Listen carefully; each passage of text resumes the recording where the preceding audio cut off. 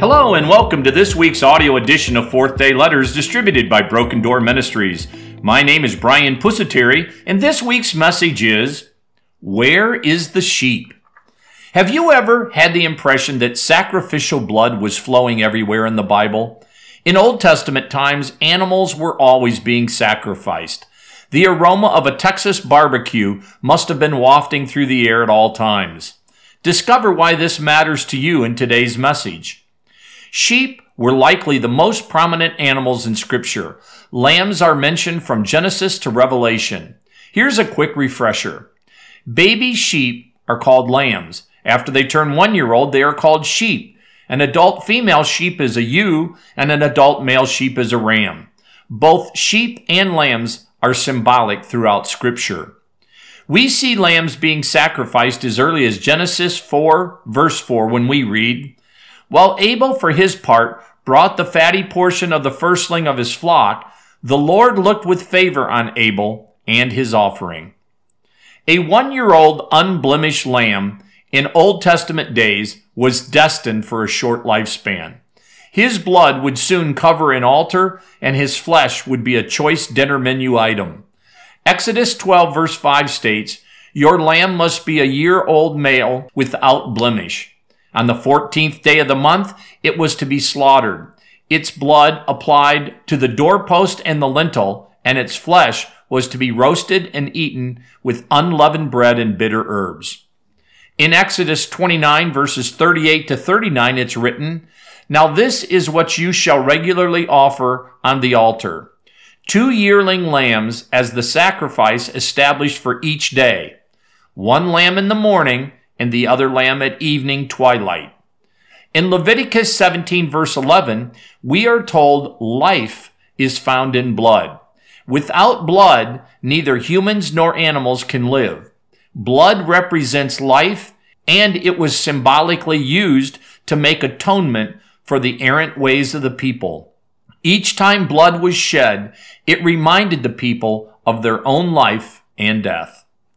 In Jeremiah 11, verse 19, and Isaiah 53, verse 7, the Old Testament prophets foretold Jesus when they spoke of the Lamb led to slaughter. Isaiah even speaks of Christ's suffering. He foretells the Messiah being struck down, pierced for our sins, crushed for our iniquity. Ultimately, he tells us he will bear the punishment that makes us whole. God allowed these prophets to know that the Messiah would be the sacrificial lamb. As a result of the aforementioned scripture verse, there would have been no doubt in the mind of every Jew at the time of Jesus about the importance of the sacrificial lamb. Knowing this helps us understand just how significant John the Baptist's words were in John 1, verse 29, when he proclaimed, Behold the Lamb of God who takes away the sin of the world. John was telling them to behold God. In Revelation 5, verse 12, we receive a confirmation of Jesus' role in our salvation when we read, Worthy is the Lamb that was slain to receive power and riches, wisdom and strength, honor and glory and blessing. However, out of all the references to sheep and lambs throughout the Bible, I want to draw your attention to one specific story. In Genesis 22, verses 1 to 19, we read about God telling Abraham to sacrifice his only son. Both in trust and obedience, Abraham prepares to sacrifice Isaac. Isaac, not knowing he was to be the sacrifice, says to his father, Here are the fire and wood, but where is the sheep for the burnt offering? Abraham answered, God will provide the sheep for the burnt offering. God did indeed provide the sacrificial animal for Abraham. He has also provided his only son, Jesus, as our sacrificial lamb. Now let's go back and look at what John the Baptist said when he saw Jesus coming to him. Behold the Lamb of God who takes away the sin of the world. In Genesis, Isaac was looking for the sacrificial lamb. John the Baptist found him. John exclaims, Behold the Lamb of God. The Merriam-Webster Dictionary defines behold this way: to perceive through sight or apprehension, and to gaze upon. In other words, it means to see and observe. Do we behold Jesus? Do we see and observe him? Isaac was looking for the sheep. What are we looking for? Jesus was sacrificed for us. Through him, our sins and shame were nailed to the cross.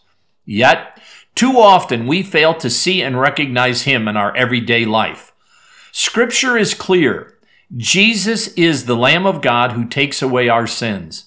He wants to be close to us. He wants to abide in us. Let's behold him and invite him into our hearts in a deeper way. Let's open our eyes to see what John the Baptist saw. We never again need to say, "Where is the sheep?" For we have found him and placed our faith and trust in him. Through him, we have been saved. Now will you please pray with me? Heavenly Father, thank you for the gift of your Son. He is the Lamb of God who takes away the sins of the world. I place my faith in him. Help me to draw close to him and see him every day. Amen. I am Brian Pusateri. I invite you to visit me at BrokenDoorMinistries.com. There you can click the link to contact me. I love to hear from my listeners. You can also invite me to your church to put on a retreat or purchase my book, Blessed, Broken, and Scared. Don't forget to like this podcast and share it with others. Please join me next week for the newest audio edition of Fourth Day Letters. Until next week, remember to be the door, no matter how broken you may be, through which others can enter to encounter Christ. May God's blessings be with you.